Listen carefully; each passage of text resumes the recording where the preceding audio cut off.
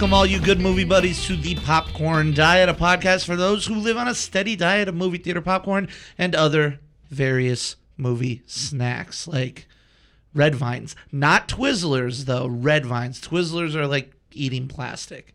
I am Rick Williamson, your very best movie buddy, and with me as usual, not as always, but as usual, is our other good movie buddy, the Canadian Machine, Mr. David Melhorn. David, how you doing today? It's good to be back. It is good to be back. It's good to have you back. It's kind of sitting down in the studio.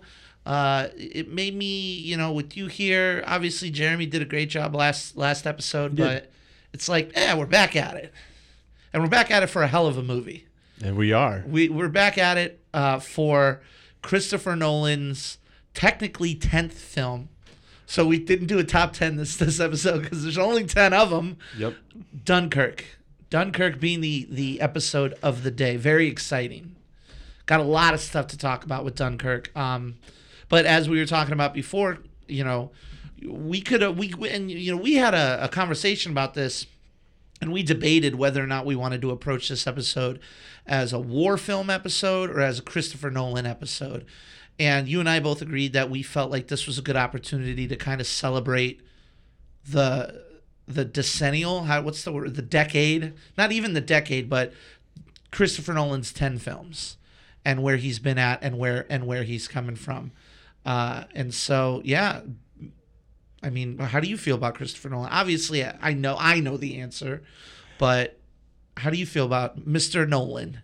You know what's funny about Christopher Nolan is that I don't know that I ever go into, save the Batman movies, ever go into any of his movies like I see the preview and I'm like, I'm jacked. Right. Like, I can't wait to see this movie. Right. Like Interstellar, it was, good actors, good people in it, but he always has good people in his movies. Sure. Like a lot of them are the same repeat characters, or not repeat characters, but repeat actors. He's always got his Michael Caine always shows up, and Morgan Freeman shows up pretty much all the time. And a lot of them. Tom Hardy's now becoming... Who's the Scarecrow actor again? Cillian Murphy. Cillian Murphy. Or Cillian Murphy, depending on how bad you are at pronouncing names. Sure.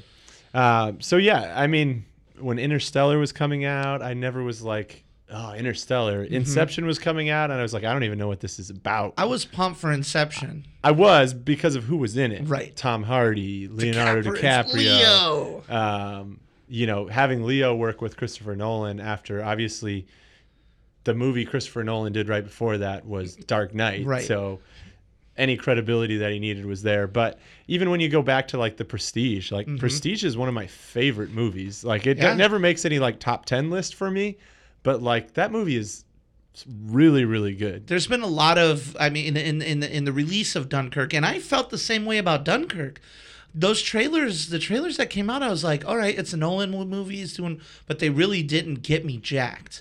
But with the release of Dunkirk, there's been a lot of retrospectives coming out, and I feel like lately The Prestige has been getting the love it deserves, because The Prestige is, from start to finish, top to bottom, T to B, phenomenal. Yeah, and at the time it was a loaded cast, but even as you look back at it, even more. Everybody that was in that blew up after it, and some Christian of that's Bale. a lot due to Christopher Nolan. Hugh Jackman, but Andy Serkis. That was early into the Hugh Jackman, true, Wolverine. Scarlett time. Johansson. David fucking Bowie. Yeah.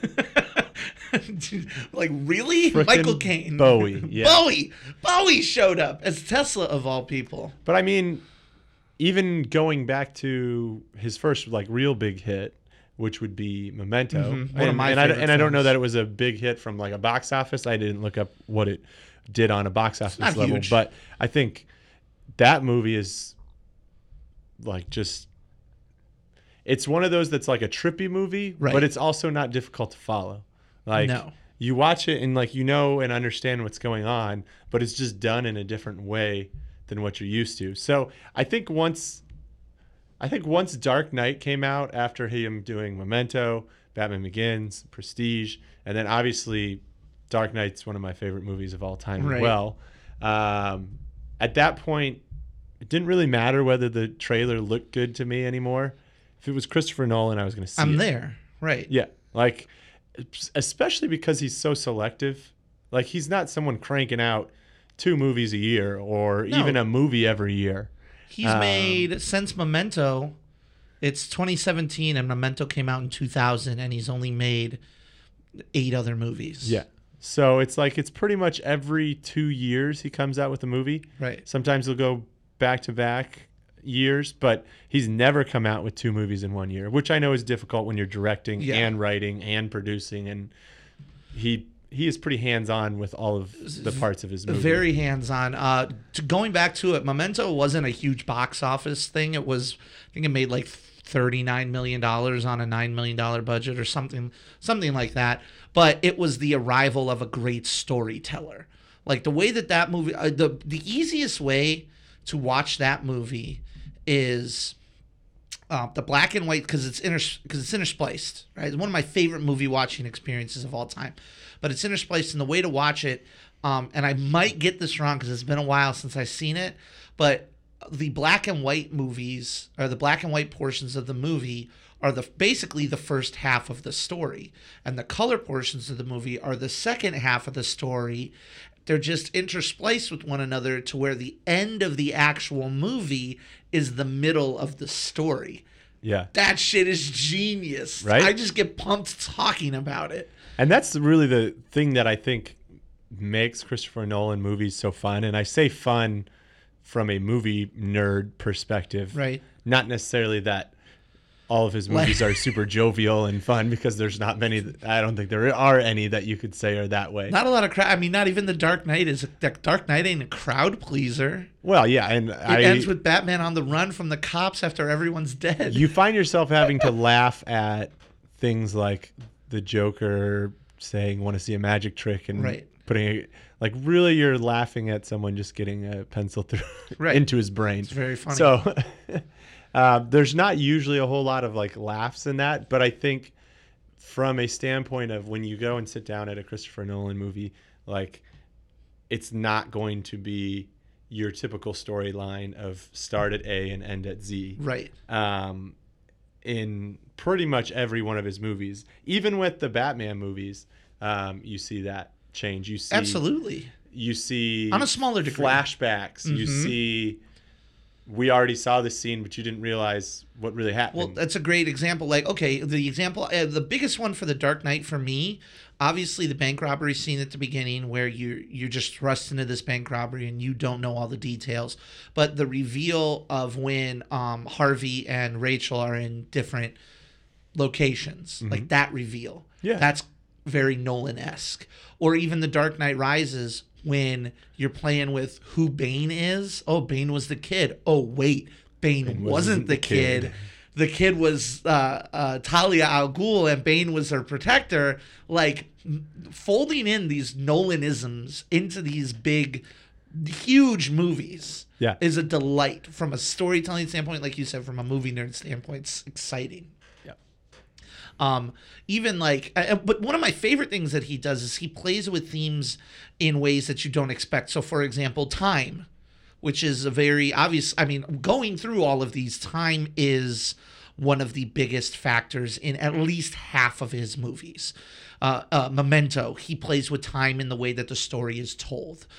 Inception, obviously going deeper into the dreams, playing with time in ways where it's something that can be tracked.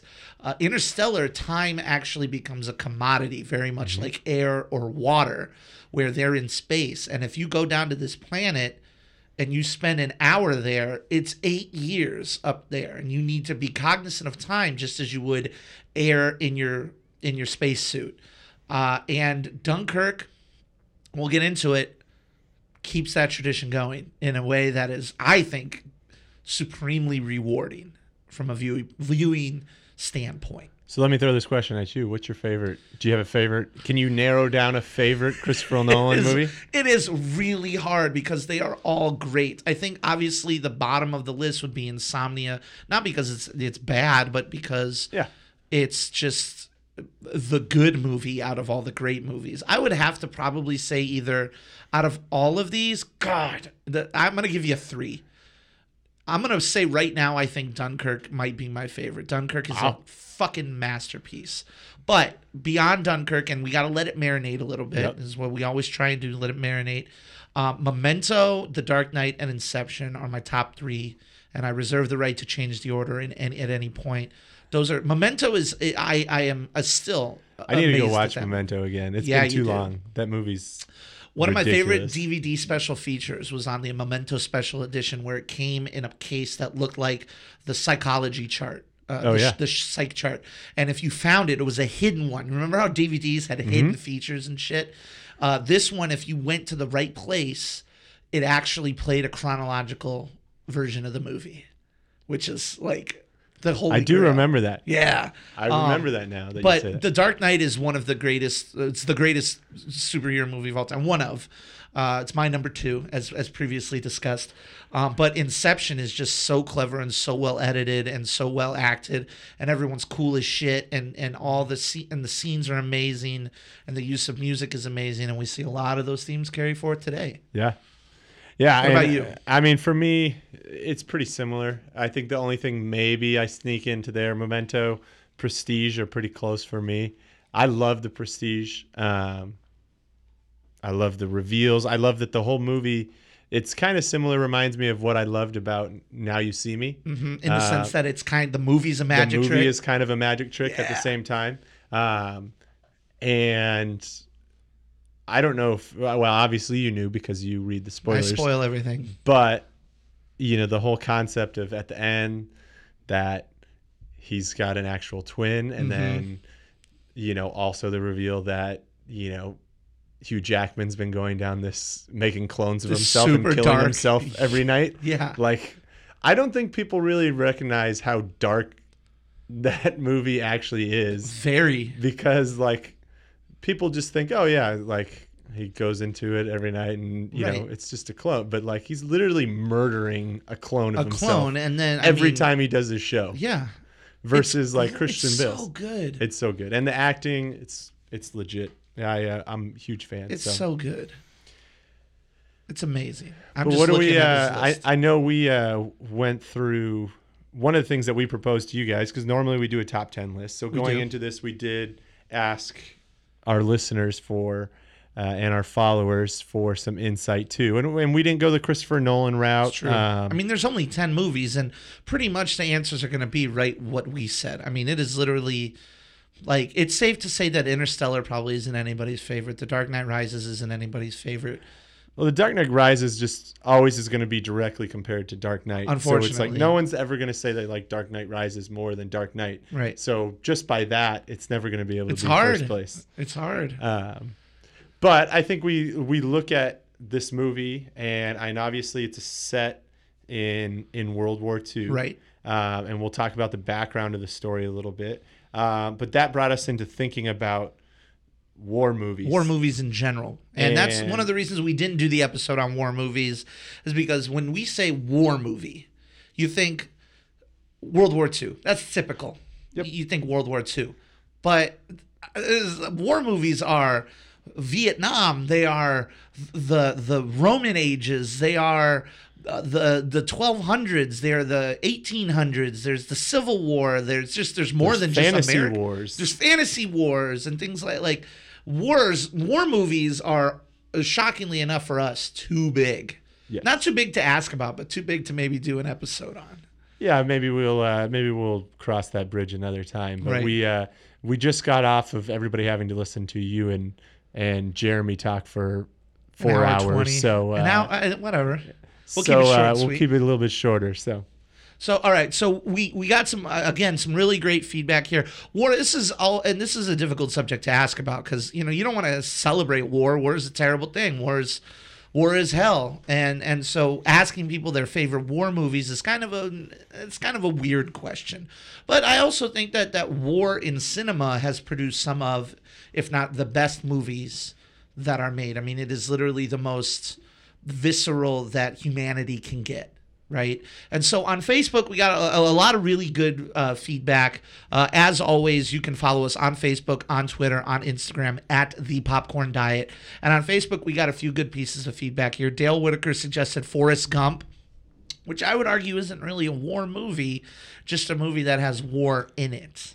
What do you think? One thing I would defend on that though with Dale is that the central force that drives that movie for a big chunk of it is all a result of the Vietnam War. Sure. Things that happen in Forrest Gump's life, meeting Lieutenant Dan, Bubba, learning how to play ping pong, Bubba, all those things, even down to things that happen with Jenny. Right. Like whether it be like the protests when he goes up there and all that kind of stuff. All right. I think it's more of like a time period. It's more of like a historical epic. Yeah. Even though it's not, it's the Forrest Gump. But obviously the biggest driving force in that time period is the Vietnam War. So I agree. It's not really necessarily a war movie, but definitely war plays a huge part in that. For sure. All right, we'll allow it. I'll allow it. We won't give Dale any crap for it. Dale, I got your back. Alex Gerhardt listed a few really good ones. The Patriot, The Last Samurai, and even though he wouldn't call it a war movie, and I wouldn't consider it a war movie, Robin Hood, The Prince of Thieves. I think everything that happens before Robin Hood, The Prince of Thieves is the war movie. We also have Sandra Harnischmacher's, a German listener, listed Saving Private Ryan, pinnacle of World War II films, and then the German film Downfall. I'm not going to try to pronounce the German title because I recognize my limitations. But for those of you who don't know what Downfall is, everybody has watched the YouTube video of Hitler freaking out about something.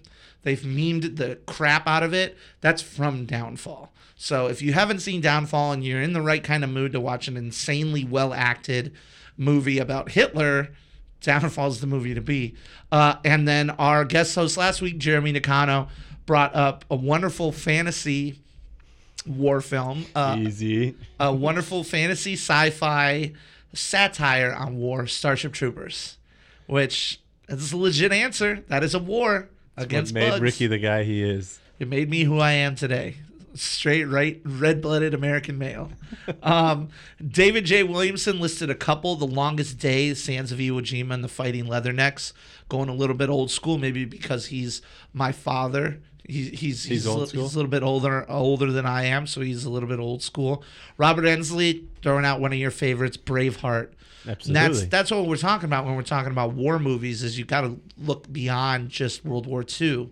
Alex Salvato mentioned Full Metal Jacket, which, I mean, that's probably one of, if not the best Vietnam War film ever made. I mean, and there's a lot. Like, that's a bold statement in of itself. And then over on our Instagram, we got one more. V_Richie D always likes to give us his top 10. So we'll break it down for you really quickly here. He has Hacksaw Ridge at number 1, which is a bold move, in my opinion. As great as that movie is, and I really enjoyed that movie, he has Saving Private Ryan at number 2. He has The Imitation Game at number 3, and that's interesting because it is very much a war film, but with no actual warfare in it. Yep. So that's one of the other things to think about with war films, like Schindler's List is another example. He's got Inglourious Bastards, Fury, Lone Survivor, Jarhead, Black Hawk Down, Atonement, which has the big scene in Atonement is the uncut shot that is the Dunkirk evacuation, and then Blood Diamond. He also mentioned Great Escape, Hurt Locker, The Longest Day, The Pianist, and Schindler's List. So war films come from all shapes and sizes, and we got a lot of ones here. Dunkirk obviously is a war film in the sense that it's historically a war film. But you did a little bit of research on the event. Some people might not be aware of it because it is very much, this was before America was in the war. So that's one of the observations that I made, is that there's something a little less rabble-rousing to us Americans for Dunkirk than there is per se like a Hacksaw Ridge or Saving Private Ryan. Yeah, well, I think the thing is there's not a bunch of veterans running around in the U.S. that can talk about or share their stories from Dunkirk because they weren't there. And so I think from that standpoint, it's not going to be like, granted, it was a while ago since I was in history class, but I don't remember learning a whole lot about the story of Dunkirk back in school. I had to research it when I heard that like Christopher Nolan was doing a war movie on the Dunkirk battle. I don't know what that is. And it's actually a really cool story. And I think that's we'll get into a little bit about things that rile Rick up about what people are saying about the movie. But basically, World War II. So it's a World War II movie. French coastal city. So basically on facing, because you'll hear it referenced multiple times throughout the movie from the English actors about saying that they can see home. Because basically it's across the channel. Right, it's 20 miles. Yeah, so it's not like they had to go far. I don't think any of them up for swimming it, but No. Many people have tried swimming that. people have tried. I think some people have swam I think it. a couple people have made it. But so basically 400,000 people having to get the heck out of there. And insane. not enough boats and which is crazy when you think about it, that you only got to go 20 miles, yet we're having this struggle getting people across. And I think Right. some of that had to do with the speed that they needed to get out of there. And obviously, you've got planes and things like that are making it more difficult to get across, even though it's a relatively Right. short distance. It was a fairly heavily policed area. There was submarines, there was U-boats, there was bombers. And There were no docks. yeah, I mean, no huge docks. The huge docks that were around were either blown up or occupied. yeah. And what made this story obviously something that you could make. I mean, nothing that we've said now makes it anything, crazy that you would want to do a movie about, Right. or at least on paper. But obviously what made this such a unique story is the amount of like random boats that were used to be the solution. Right. Without getting into spoilers, the whole basis of this is ordinary people helping out bring people back. And it wasn't always the ordinary people piloting them, but you had paddle boats, you had sailboats, you had all sorts of things, because it was only 20 miles. So it's not like you needed some thing that could stand the open seas of like the Pacific, Right, or you didn't need the a Atlantic, warship. You could take a day sailor. Yeah, because plenty of people did that on, obviously non-war times, Right. would go from England to France. So, Right. So that was kind of the background of it. But I think something that made this unique was, I know you said, we talked about how this is a war movie because obviously it's set in World War II. But I think the thing that's unique about it is does it feel like a war movie? And from that standpoint, and this is where I'll rile Rick up a little bit here, one review, which actually came from The Guardian. So you're talking about in publication from the UK, from England. We're calling out us. This little rinky-dink podcast is calling out The Guardian. You That's sons of bitches.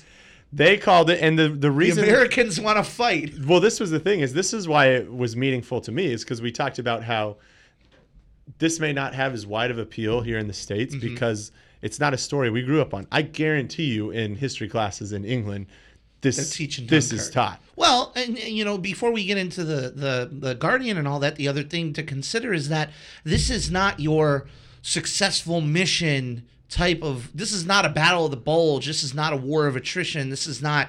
We had this is a story of retreat. This is a story of we need to get the hell out of here.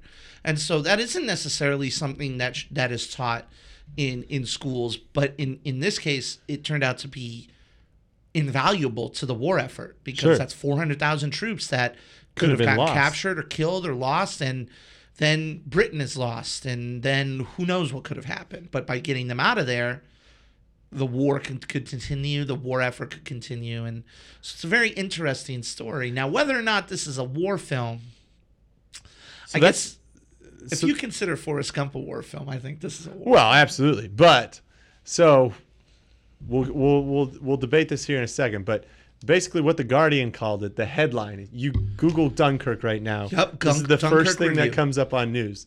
Is the Guardian's review. So English publication, people that grew up on this story, that kind of thing, call it a bloodless, boring, and empty movie. Bullshit. You want a hot take? That's my hot take. How dare you? Like, I literally don't. Now, listen, here's the thing. This is, and again, we always preface this by saying that no opinion is wrong. The beautiful thing about movies is that they are subjective. And I was actually on letterboxd.com earlier today looking at some of the reviews and fighting the urge to just comment on them or reply to them because some of them are just so dense in their explanation, very similar to how that headline is. It's important to mention that's not incorrect. Like, that statement, because it's a review of a film, that is their reality for that film, and that's fine. But I cannot see how, number one, let's break down those 3 words. Bloodless. Very true. Absolutely. This is one of the least bloody films that actually show that, because obviously we talked about like Imitation Game. Right. No war really warfare fought in films. it. This is a movie where people are dying, people are getting shot, people are drowning. There's a lot of casualties. There are bodies, but we really see very little blood. Right. Like, I don't even really have. I just saw it yesterday, and I have very little recollection of like blood in the movie. Like, I know there was some in there, a little, but very not little. a lot. Not say. I mean, but it's not about that. Like, it's not about, Christopher Nolan didn't set out to make a bloody war movie. We'll get into it in a little bit. I don't understand how they could think this is boring. Now, I do understand people who say that they can't relate to the characters because there is no central character. There's no background on these people. You don't get that moment where everybody's sitting around talking about what they did back home and shit like that, because the situation didn't allow it. You know, we're literally stuck on this beach. We're sitting ducks. We need to get out of here, and everybody's trying to come get us. We're going to sit around and talk about home? Like, you're terrified. You're crapping your pants. There's no time for that backstory or that character. It's about the job. It's not a movie about people. It's a movie about fear and resilience in the face of that fear. And I feel that people who get mad because I couldn't connect with any of the characters don't understand why the movie was made. And Empty, same thing, literally the same. I don't understand that. Like, I don't understand how you can watch this film and see, and there's not a lot of talking in this film. There are moments of this film where it very much seems like a silent film with sound effects and music. But there are certain scenes and certain areas that we're going to talk about when we break down the film where there is such emotion being conveyed by the people on screen that I don't understand how you can't watch certain parts of this movie and feel empty. Because if you're not feeling stressed or tense or frustrated or relieved, I don't understand. What did you feel in this movie? You felt nothing? I don't know that's possible. That's like you watching Up and feeling nothing, which I know exists because I sit across from you. It's not that I don't feel anything. It's just that no tears come. Okay, yeah, that's all I can say. Well, we'll say that then.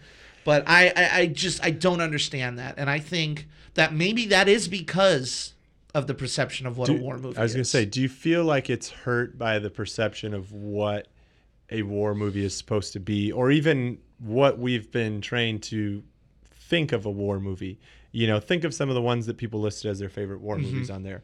Braveheart. Obviously a huge background story of a character. You follow him through his life. Through his life. Yeah. You get to Saving Private Ryan. This whole mission is going and getting someone, and you meet these characters and you see them react you see them hurt and bond. The movie is about a man. The mission is a man. Exactly. And, even, we could go through. Well, you go through like Full Metal Jacket. It's about the characters. It's about the people. You go into Starship Troopers and it's shitty actors, but it's still the characters and the people. So I get it. Hacksaw Ridge is literally about one man. Yeah. That's not what this movie is. No. And I feel like maybe it does. I wouldn't say that it is hurt by its perception, because this movie's getting great reviews. It got #1 at the box office. But the negativity, any negativity to it, is probably due to that. But here's the thing too about Dunkirk is, and I don't know the story super deep. I did some research on it and learned about it. It wasn't like there was an individual hero of the story of Dunkirk. Like, it wasn't like one guy. Wasn't like one general made this like amazing decision, or one fighter did something that like just turned the tide of the whole thing. And it was really a story of a collective effort from the people at home trying to go and get all these soldiers that are basically just stuck. Like, they're helpless. Like, if what they had there in that French city in Dunkirk, if the resources that they had, the weapons, the artillery, all that kind of stuff was enough, they wouldn't be retreating to the beach and Right, trying to get off. Like they would be stuck. fighting and they would be pushing. But obviously they're in a bad situation and they're trying to get out of there as quickly as possible. And I think that's part of it too. I think it's not about like, oh, I'm going to save my son or I'm going to save, this person. I think it's more about there are 400 of our countrymen over there and they are in need of assistance. And we're going to go help them no matter what. Well, and without getting into spoilers, because I think this is in one of the previews even. Right. Even the main boat, you see a ton of boats coming over, but the main boat that you follow in this movie, he says that when they're leaving. It says, he says something along the lines of, why are we going there? And it needs to be done. It needs to be done. People are in need of help. Like, why can't you let the Navy and the other people do that? Because they need our help. Right. Like they're going to die if we don't go get them. That kind of thing. It's resilience in the face of insurmountable fear. Yeah. That's what this movie is. And it's amazing. And I think one of the things that even Christopher Nolan said leading up to this movie was that this isn't a war movie. This isn't a bloody war movie. Like if you're going to expect that, that's not what I made. He says this is a suspense movie and a survival movie. So this is meant to keep you on the edge of your seats. This is meant to, have that blood pressure go up of nervousness, of suspense, those types of things. Think of really good suspense movies, those types of things. It gets you kind of anxious the whole movie. And I think, we'll get into it more here in a second as we go into spoilers, but like that to me, like the music just drives it and plays such a role in the suspense, and all the things that lead up to it just make it such a great movie. Because it accomplishes that. It is very much a survival and a suspense movie. Right. I mean, and it's the way I've described it is that it's like if Christopher Nolan made a war film. Like it is undeniably a war film. This is a film set during one of the peak pinnacle moments of the war to end all wars. And it's an undeniably Christopher Nolan film. It's an undeniably Christopher Nolan film. But it is very much a suspense film. It is very much a film that it values suspense over blood. It values tension and feeling and atmosphere over characterization. Yep. And in that respect, I think he killed it. So that leads us in. Well, this may involve some spoilers. You should have gotten the short synopsis that both of Rick and I say, go see the movie. It's true. The movie's literally, we talked about it before. I love movies. We've seen a lot of movies that we love this year. This is my favorite movie of the year so far. We're at July. It's the middle of the year, but it's my favorite movie of the year so far. The experience that this movie gave me. It's very much an experience. Go see it. Go see it in the biggest screen you can find. Go see it in IMAX. Definitely worth seeing in IMAX. Yeah, go see it in IMAX if you can. See it. Pay attention. It's great. It's amazing. The way that it plays with, and we're gonna get into this more, but the way that it plays with time. I don't think this is a spoiler, but the way that it plays with time is astounding. The way that it tells 3 stories on 3 different fronts: the land, the sea, and the air. And the land takes place over 1 week, and the sea takes place over 1 day, and the air takes place over 1 hour. And the way that those storylines intersect at various points, not all together, but they zoom in and out of each other. It's amazing. It's amazing. It's just the editing that it takes to put that together, and the thought process, the filmmaking IQ that it takes to put something like that together and have it turn out the way that it did is astounding to me. So into the spoilers and into our full reviews. Spoilers. So if you don't want to hear more about like specific scenes About and who details dies, of the movie, if Harry Styles makes it or not, then stop listening Get out. now. Thank you for listening. go see it. But one thing I will say, for those of you that this is kind of a momentous occasion, we have our first 100% It's true. review by Rick. So for those of you the that year. don't know, Rick does in-depth reviews of all the movies he sees, and they're awesome to read. So I encourage you to check those out. Where do they find those? You can find those either most of the time you can find those on our website, popcorndietpodcast.com. You can find them on all of our social media, like I said before, Twitter, Facebook, Instagram, at The Popcorn Diet. I write the stories on Medium, though. So if you look up The Movie Lover, or if you look up Rick Williamson, you're going to find me there. And you're right. Yep. So first movie of the year that got 100%. We had close calls. Baby Driver was 97. Wonder Woman was like 96. Guardians of the Galaxy was a 98. War of the Planet of the Apes was like a 96. Great movies, all of them. So they've made it close, but this is the first one, 100%. I debated it. I was like 99 or 100. I cannot find a flaw in this movie. Like I get some people's flaws with the movie, but they're not flaws to me because of what, and I think this is important because of what the story the director is trying to tell. I think, the beautiful thing about film is that it's subjective. Film can mean one thing to a different person, one thing to you than it can to me, and that's because of the realities of life that we live in.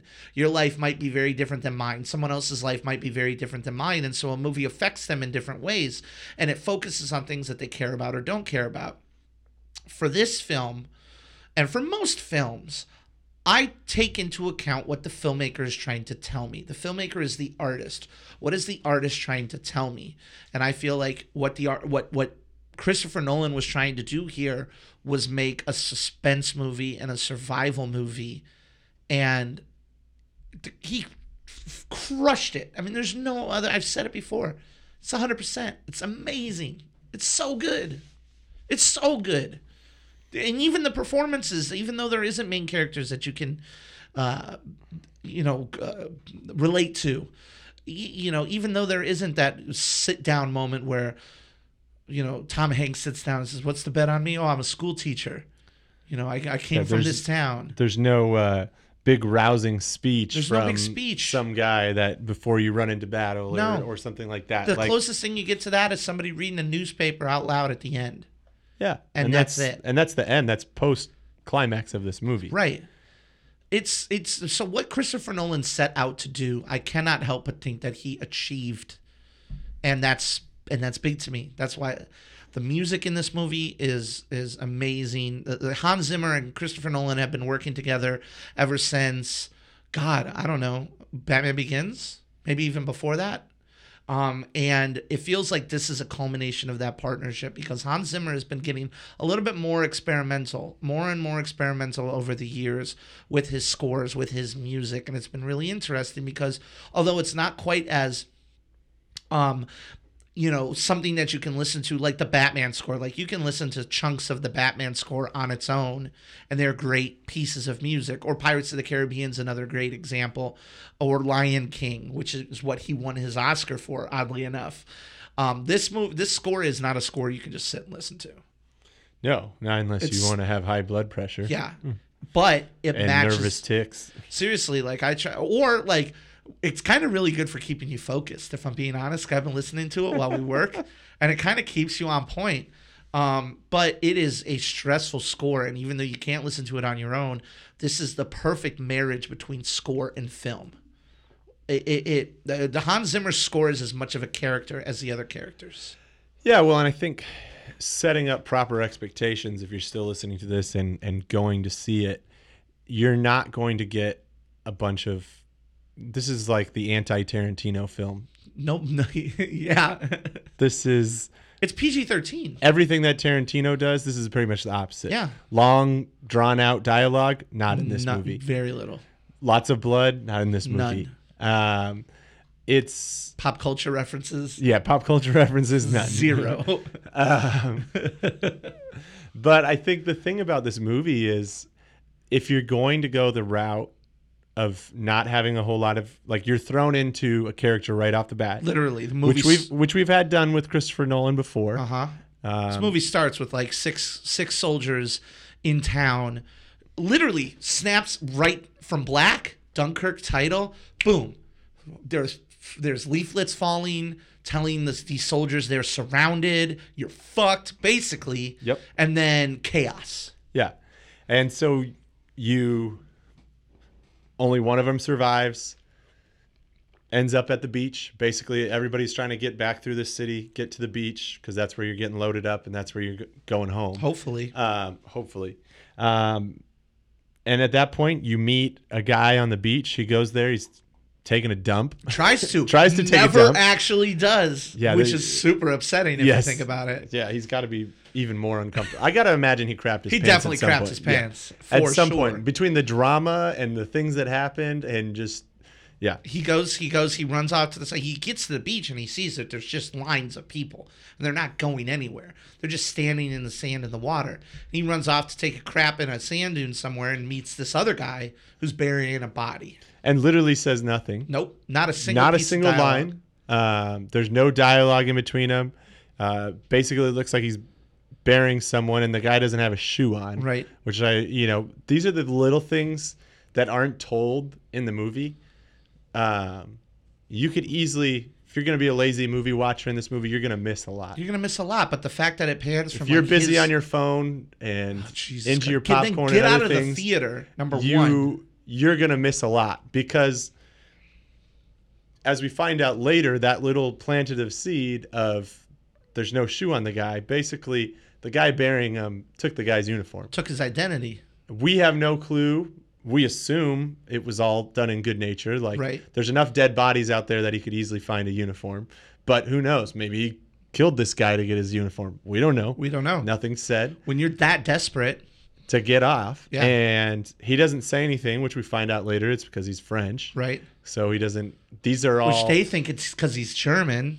Yeah. Well, and the thing is, too, about this movie is it's telling the story of the English getting off. Right. Like we're in France where Germany's coming and is already occupying. Right. So there's tons of French people wanting to get out of there too. Right. But this is all about people going back home to England. These are the Brits. So, there's little things like that. And if you're not going to have a lot of dialogue, like I told you after I saw it, there's a lot of scenes and I pay attention in a movie. Right. It was difficult for me to understand what they were saying. Sure. Because the score was loud, what was happening, just like it would be if you were in war. Mm-hmm. So it was difficult to hear some of those conversations. Even the quiet conversations between the commander of the Navy and the Army, where the sea is crashing up on the rocks and the music is, like you said, the music's swelling. And that's the thing is that music drives it. Like it fills that void of that conversation that like I didn't really miss it. Maybe there was times where I'm like what are they saying? What's going on? Like, right. But I think it almost engages you more because you're trying to figure it out. Like you're trying to see like, okay, what's happening? What are they trying to do? Those Some people get frustrated and give up and other people listen harder. And when they listen harder, they're paying more attention. And when they're paying more attention, they get it. Yeah. They should be able to get it. I really like the land story because of it almost becomes a Charlie Brown-esque. We're going to get off this beach. Well, nope, you're not. You're getting back on the beach. Like, we're going to get on this boat. That scene of them carrying the stretcher, one of the best in the movie. Yeah. Of them trying to get on the medical boat. Then they get on the medical boat, and then they're like, nope, you guys got to get off. And so then they bail, hide, medical boat gets sunk, and they jump in the water like they were on the medical boat. Yeah. So then they get put on another boat. And then that boat gets sunk. And yeah, because their only way of determining who were the people on the boat was who's wet. So they get wet so they can get on the next boat. And it's one thing after another, and there's this futility. It's almost like the beach is like a purgatory.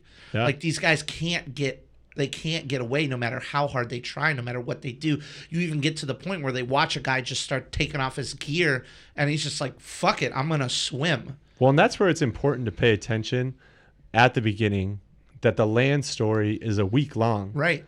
Like I think a lot of people just think like this all happens in one elongated day. No. Because you have the pilots, which are only an hour. Right. They're throughout the whole movie. And so it's easy to kind of get lost if you're not paying attention. If you're going to be a lazy moviegoer, you may get lost in this movie. Sure. And you may not enjoy it. But if you're coming into this movie ready for a Christopher Nolan movie and wanting to be told a story in a way that you normally don't get, this movie is amazing. It's really rewarding because the way that it's told is as we said before, the land, the sea, and the air Land takes a week. That's telling a story over a week of time. The sea tells a story over a day, and the air tells a story over 1 hour. But they're intercut. So we cut from the beach, then we cut to the boat, and then it's nighttime on the beach, but it's daytime on the boat, like that kind of stuff. Like you got to pay attention to. And when they intersect over each other, it's almost like he's putting Easter eggs for the movie itself in the movie while it's happening. Like when the plane flies over a sinking boat, and it's a very distinct looking boat, and then later the land crew, those 12 guys, you see them get into this boat on the beach, and it's not in the water yet, right? But you recognize that. Well, I mean, if you're paying attention, again, this is where you're gonna enjoy it so much more if you come in. Like, don't go see this movie at midnight when you're half awake, tired or drunk, or like just. You see this boat, and you're like, wait a second, I just saw this boat. Yeah. Like 10 minutes ago, I just saw this boat. And you know it's fucked. Like, you know that, oh, God, don't get on that boat. Somehow this is going to sink. Right. Like, you know. That's so cool to me. Like, that kind of stuff is so fascinating. Or when they do intersect over, like when the one plane crashes and then the boat comes to get him. Like, that's an intersection of that time, you know? It's so good. And then finally, when it all gets to the end, I felt like it was... I felt satisfied. Like I felt like it was earned when the bomber is coming for the destroyer, hits the destroyer's sinking, and so you see that in the plane, but then you see it from the sea because the civilian ship is coming towards that scene, and then you see it from the land guys because they're in the sinking ship, and it all connects for one brief moment. In that film, it all connects, and it's just there's just something about it that took my breath away, and that was just like, oh man, that's really cool. And I mean, we can go on and on about the different devices he uses for stress and tension as well. Like, and that's where I'll get to the question for you is, do you feel like you missed having a main character, or did you miss like some of the complaints that people have online? And again, people can have their own opinions and that kind of thing. We talk about that. It's fine. But a lot of people complain about, like, we never got a background as to why we should care about this soldier. Right. That we kind of follow along for most of the movie. Like, we see him from start to finish. He's the first one we really get introduced to. And Fionn Whitehead, I believe is his name. Yeah. Was a rookie. Like, literally, this is like his first big movie. Exactly. Playing Tommy. And so he basically is the one character we get start to finish. Right. And we see him at the end. But you don't know anything about him. Like, you don't know anything about his... normally in a war movie... He's a scared kid. We're used to, like, oh, I've got a brother and sister at home. And, like, even less those little things, like, you know... He's trying to get back home, or he's trying to get back to England. Like, what's home there for him at England? And you don't get that. And, you know, the guy who's panicking that they first pick out of the water out of the sink boat, Scarecrow, I'm just going to call him because I always forget his name. Cillian Murphy. Yeah. Who's never even given a name. He's never even given a name. Plays a big part of the movie. Technically, spoiler alert, kills someone. Which was beautiful, the way that they recognized that, like, he pushes this kid down out of fear. The kid knocks his head and ends up slowly dying. And then later when he does die and he asks if the kid was okay, they tell him yes, because they recognize that this man has been undone by war. Yeah. Like PTSD or shell shock, as they called it back then, has ruined this man from what he was, and they have sympathy for it.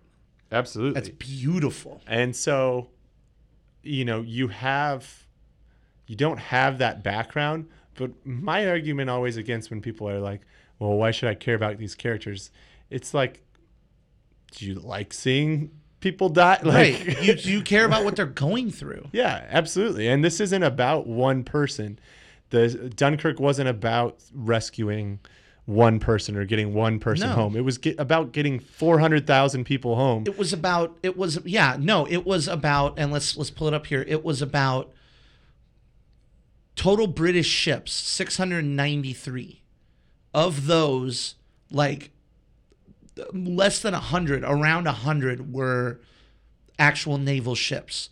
So not only is it about getting 400 people off the island, but it's about the hundreds of people, maybe even thousands of people that left their cushy homes who weren't able to fight. The women, the old men, the old women, the children leaving their homes because they had a sense of duty to their countrymen to go get these people. It's about coming together as people. It's not about this guy. And don't get me wrong, there's some really cool stories that we miss out on that you could do a movie, but it's not the route. The Guardian lists some of them. Yeah, the Guardian lists one. Like there's one supposedly about like a paddle boat. Right. That did 9 trips. That did 9 trips and shot down planes. Right. That's which I don't know how you do that on a paddle boat. That's dope. I want to see that movie. Yeah, I will go see that movie and I won't be upset that there's another Dunkirk movie. Like, no. This is one of those times where it's like, you know how like Saving Private Ryan and Thin Red Line came out pretty close together, and like when Prestige came out, we also got The Illusionist. The Illusionist. Yeah. You know, like we get these pairings of movies. Like I would have been perfectly fine if someone else out there decided to tell a deeper look, a specific story about whatever this paddle boat was and whoever ran it and that kind of thing. But that's not this movie. No. And so I think giving this a worse review or beating up on this movie because it didn't it doesn't tell the story that you want it to tell. Yeah. That's not the movie's fault. Yeah, and that's not what movies are about. It's not telling the story you want to hear. No, it's telling a story. And how you want to do it and what the vision of the person putting the movie together is. And I did care for the characters, because I cared for the general outcome. And you see these bursts of emotion from these characters. Like you see bursts of emotion from the civilian captain played by Mark Rylance. I think his name is Mr. Dawson, where he's just this stoic character. And Mark Rylance is great at playing that the stoic man. Mm-hmm. But when his son is like, we don't even know if they're alive, like he has this outburst of fear and emotion, and you see it in his eyes where he's like, I know, but they might be alive and we have to go. Well, and the cool thing amazing. Well, and the cool thing about that is that is one character that he does give background to, but he doesn't give it to you in the traditional order. Right. He gives it to you at the very end of when they're my brother's a pilot and died 3 weeks into the war. Obviously now we know, of course he'd be motivated to go out and help because he's thinking of his son who died and thinking about all those sons out there that, he wants to be able to go home to their families, unlike his kid was. Like he could have put that at the front, but that's the cool thing about Christopher Nolan is he doesn't give you movies in a straight order. And the general rule of filmmaking is show, don't tell. Like if I could sit down and just tell you the backstory of somebody, like that's fine. But Christopher Nolan shows it with the pilots, with Farrier, who's played by Tom Hardy, who literally has his face covered by a mask 80% of this movie, again, because Christopher Nolan likes that.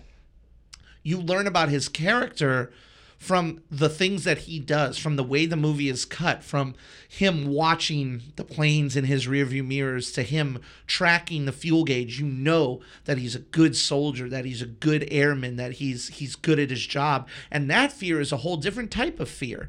The fear of the land is survival. I got to get out of here. The enemy's coming. And the fear of the sea is, we don't know what we're going into, but we have to do it. I think the most interesting part about the air was that there is this fear of not getting the job done. Like, I did not get from the airmen, with the exception of the guy who was sinking, because that was fucking terrifying. Sure. But I did not get from the airmen that they were afraid to die. What I got was that they were afraid of, they are the only, we're here to help. And if we're not in the air, they're screwed. Well, they're going to keep sinking these ships. So it was a fear of not getting the job done. Even Tom Hardy's decision, this whole theme of the air has been his gauge doesn't work. We learned early on that his gauge doesn't work. And so you're constantly being reminded, okay. He's running out of fuel. Basically what they do is we both started with the same amount of fuel. Mm-hmm. So that should mean that your gauge is working, mine isn't, but we're flying together. We're doing all the same things. Like my fuel should be going down the same. And I'm sure this is a typical, military pilot process if your gauge doesn't work. Yeah. but you keep thinking, okay, the fuel's going to run out at some point, or he's going to have to turn and go home at some point because the fuel's going to run out.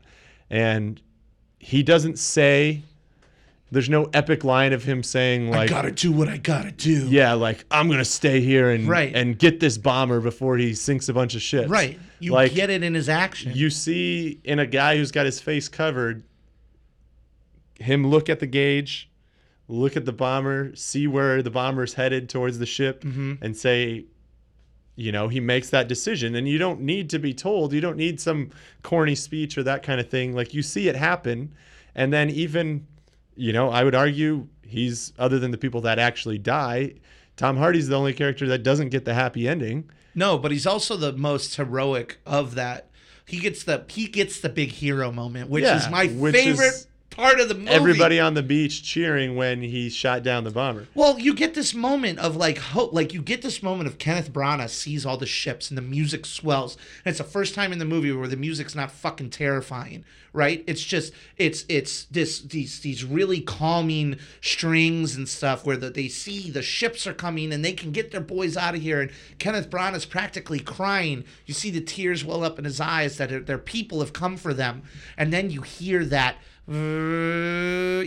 traditional dive bomb noise, and it's like the shark in Jaws, because we've seen it earlier in the film. We've seen that bad shit happens when that noise comes in. At the beginning of the film, the most violent part of the film is when they hit the deck and that one guy's laying there shooting up and the explosion just makes him disappear.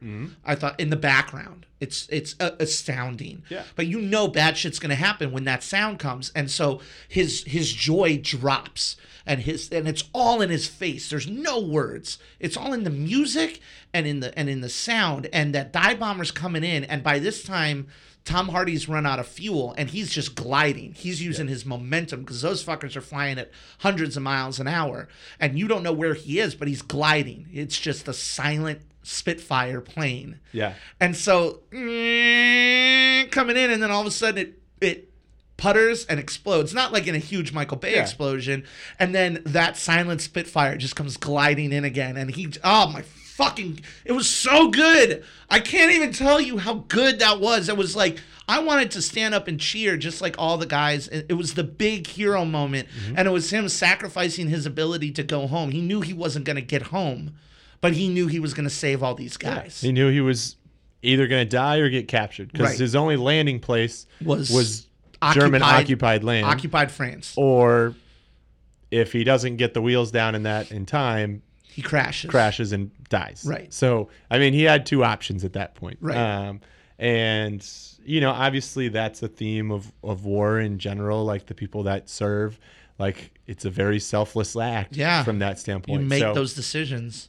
But he but then he like just lands the plane, lights it on fire. He's got his turtleneck on. He looks dope.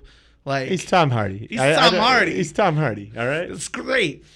So, wrapping this up. Yes. You think this is what do we expect for this come February? We are saying in July. I am saying the much too early Oscar check-in for the 2018 Oscars. This is our first Oscar contender of the year. I think it's our first legit Oscar contender. One could make excuses for Wonder Woman and War of the Planet of the Apes, but this movie, if this does not get at least 7 nominations, I will be shocked. Won't surprise me if it's nominated Best Picture. Nope. Also won't surprise me if it doesn't win. I mean, it wouldn't be shocking. Well, the Academy has proven that they won't shock me when it comes to not nominate. Like Inception didn't get nominated for editing. Absolutely. That's a travesty. But I think this is nominated for, like you said, at least 7. Picture, and director. I think it's a shoe-in to win at least a couple. And obviously we've got really good movies still to come out this year that could just completely blow us out of the water. We'll pull this audio later. I'm predicting picture, director, editing. I'm predicting a supporting actor, maybe Mark Rylance. I'm predicting a lot of technical categories, including cinematography, the production design, and the sound categories. Both sound categories for sure. Visual effects not so much because there's almost no CG in the movie. Well, and that was the thing is director. That was another thing in that Guardian review was that they complained about, you know, this real story has 400,000 people, and yet he doesn't show anywhere close to 400,000 people. And the real story had a bunch of planes in the air and a bunch more boats, and he chose not to show it that way. No, but he did get thousands of people on that beach anyways. He did. So I'm predicting 8 nominations from this. This is my early front runner. The gauntlet has been thrown. This is the first we're throwing our hat into the Oscar pool, because this movie is astounding in every way. Go see it. It's beautiful. And so that is going to do it for this episode. We're getting it a little, not quite under the wire, but we're getting it under 120 minutes, which is good. As always, please do us a favor, if you're listening right now, wherever you're listening, do us a favor and like, rate, and subscribe, whether it be iTunes, whether it be SoundCloud or Google Play. And also, we love hearing from you, so we want you to follow us on Twitter, on Facebook, or on Instagram at The Popcorn Diet. But for David Melhorn, I am Rick Williamson. Thank you so much for listening, and we're going to see you next time with The Popcorn Diet. Thanks.